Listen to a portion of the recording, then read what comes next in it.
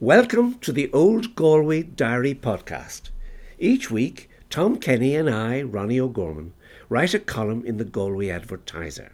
Before it goes to press, we contact each other and share what is filling the page that particular week.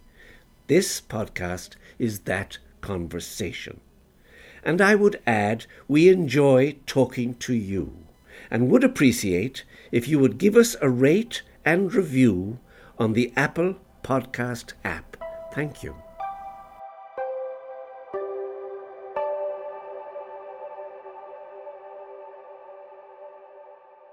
Tom, I have a new busker for you.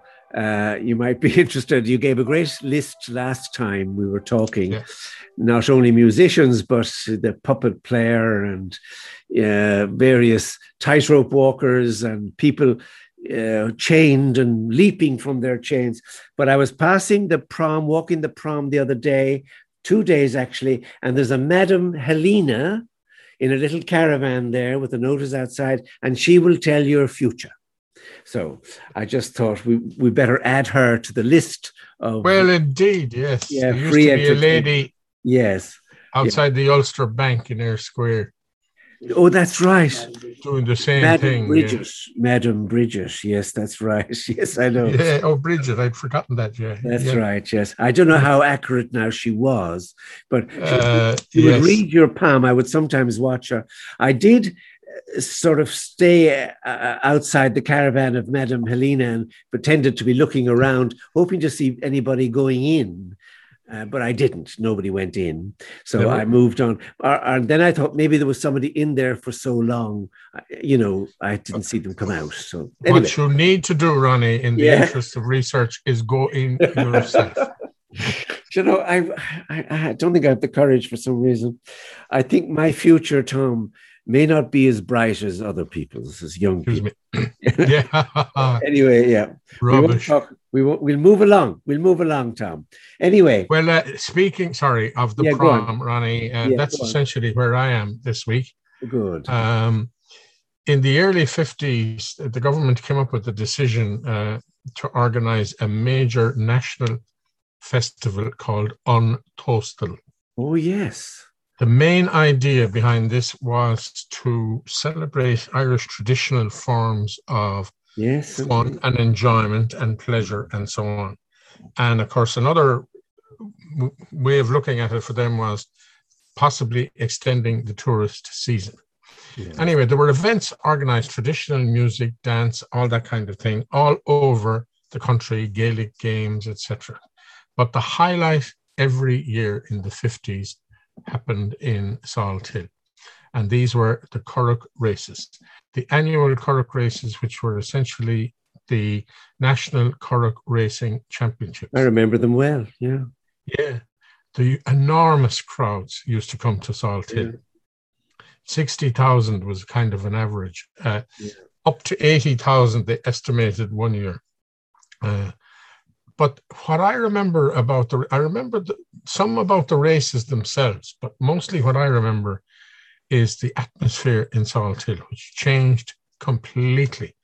You would have people 4 and 5 deep all along the prom. Every vantage point was taken over by crowds. There were currachs everywhere. You could see them obviously in the water, at the water's edge, on the grass verge, on trailers and everything. And these were specially designed currachs. These were not your average fisherman's currach. These were designed for speed. So there was always a crowd around each and every one of these little boats, wondering at how they made them, why they made them this, why would they do that? They do it different in Kerry, that kind of thing, And when they were on the water, and certainly if it was any kind of a misty or a drizzly day, they were just like tiny insects out there in the sea. But there were loudspeakers all over Salt Hill, doing a commentary on the race as it was going on. There were crowds, as I say, mountainy men, island men, lots of old Bonine and braids and caps. Everybody seemed to have a cap hundreds and thousands of caps, and in the early days, certainly there were women in different kinds of shawl and red petticoats. I think that began to change as the 50s went on. There were more dressed normally in raincoats or whatever, but there were stalls everywhere. They were selling all kinds of goodies, mineral sweets and everything.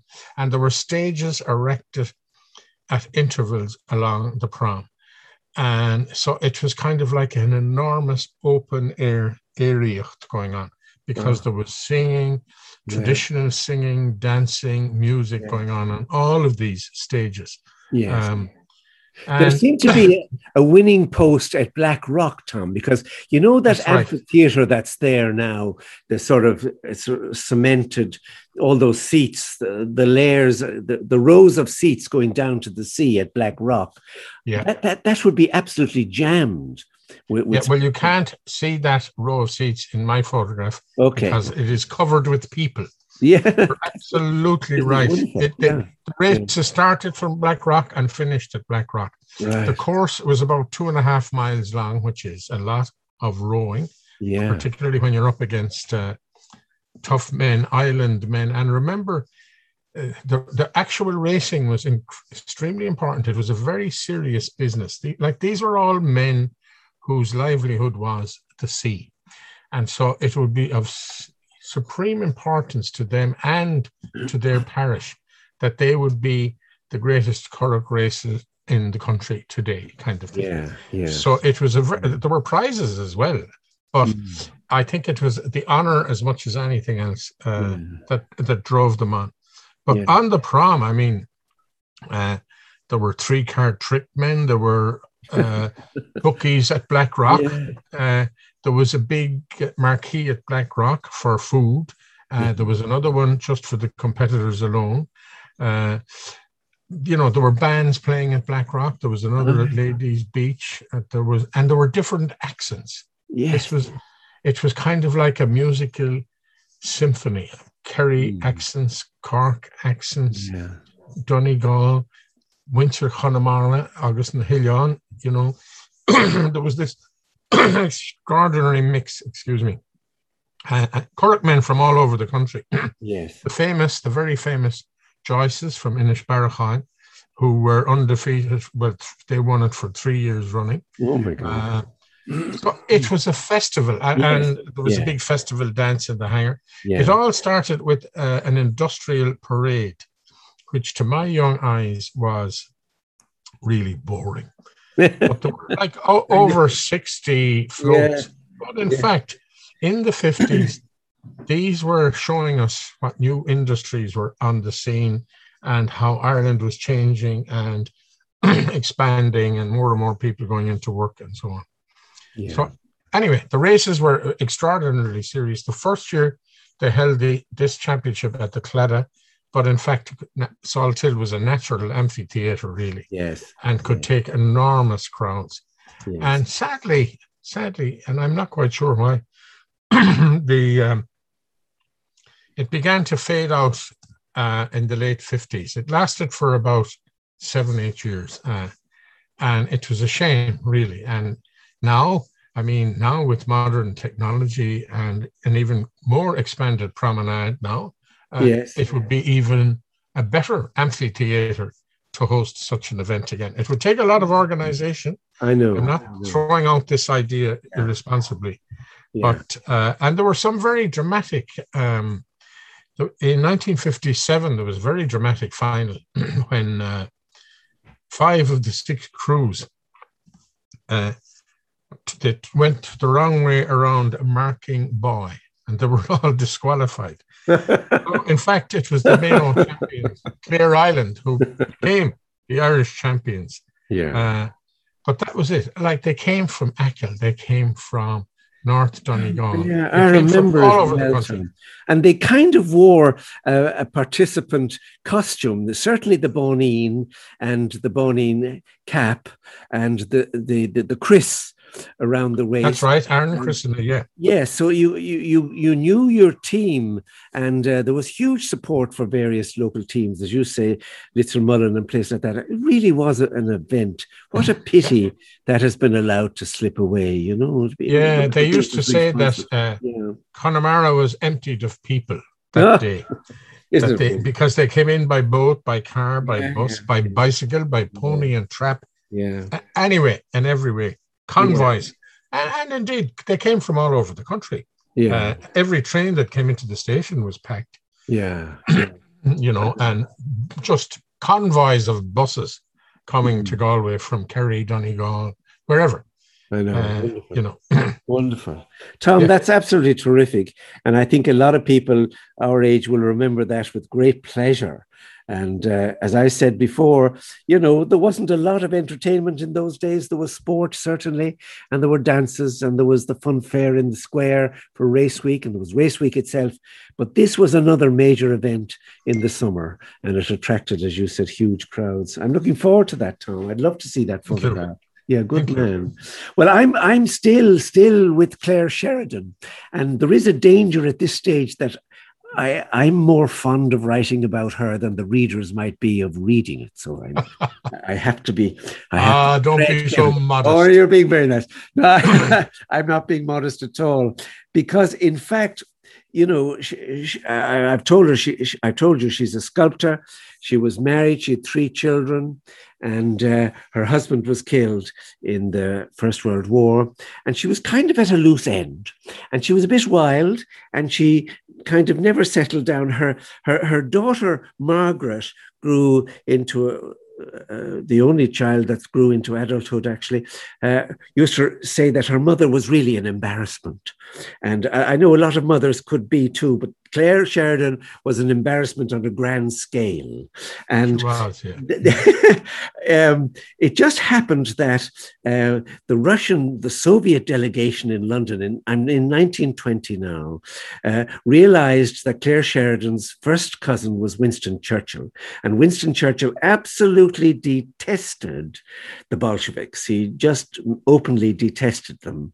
And they pulled off a little coup here. They inveigled Clare.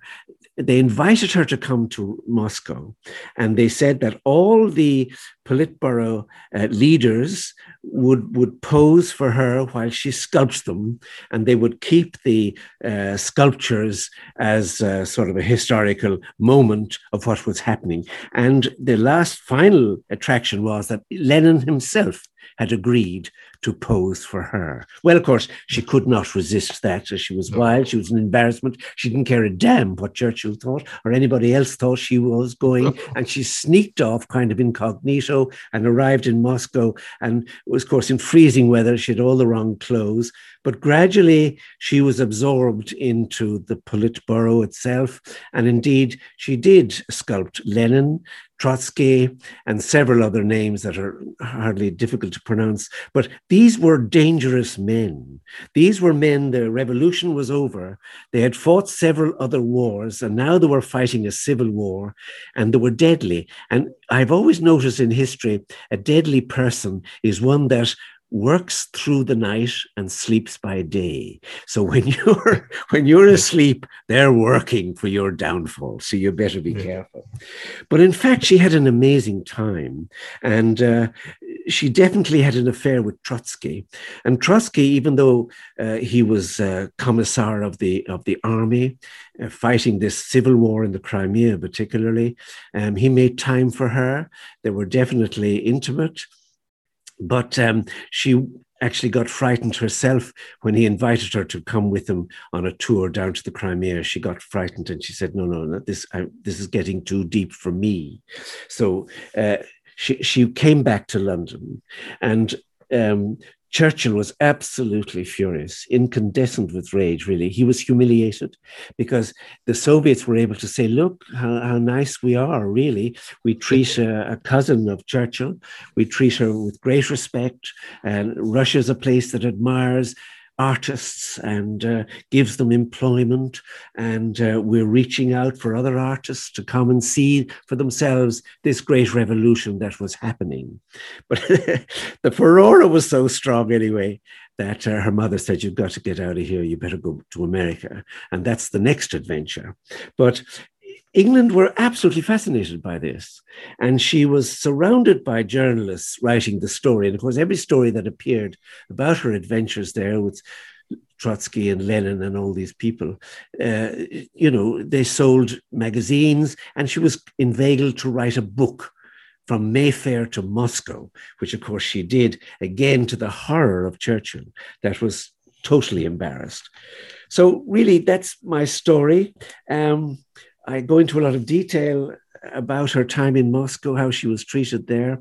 It really is, I think, quite interesting. And it's a fascinating story. Well, it is, to think then that eventually she spent her latter years in Galway, where people forgot a lot about this. I think they did. Yeah. I remember her. Do you, Tom? I do. She used to come in to see my mother in the bookshop. Yeah. She would burst in the door and she would say, Maureen, I'm on my way uptown. I'll be back for the cup of tea and I'll give you all the scandal. She was very eccentric, very colourful, and and you wouldn't miss her on the street. I can promise you that. She was quite a voluptuous personage and wore very free-flowing clothes with all kinds of religious symbols on it, because when she came to Galway, she was converted to be a Catholic. I'll come to that. I'll come to that again later on. But I just smile at her daughters, Margaret, saying that my mother was lovely, but she was very embarrassing. And I'm afraid we all know exactly what that was about. Well, indeed. But Tom, the other good news is that this week you and I have a little more space. We have persuaded the powers that be in the Advertiser to give us more space, and I'm glad to say we have it. So I've used 2 photographs this week. I don't know what you're doing, but anyway, we have more space, I'm glad to say. So wonderful. Yeah, it is good. I'm looking forward to that. I hope others look forward to it as well. I hope they do too. Yes, our readers, I think, are in the low 20s. So we might push that along, and hopefully with the extra space, we might get up to 30. So we'll see. Anyway, Tom, I'm looking forward to reliving the Currach races.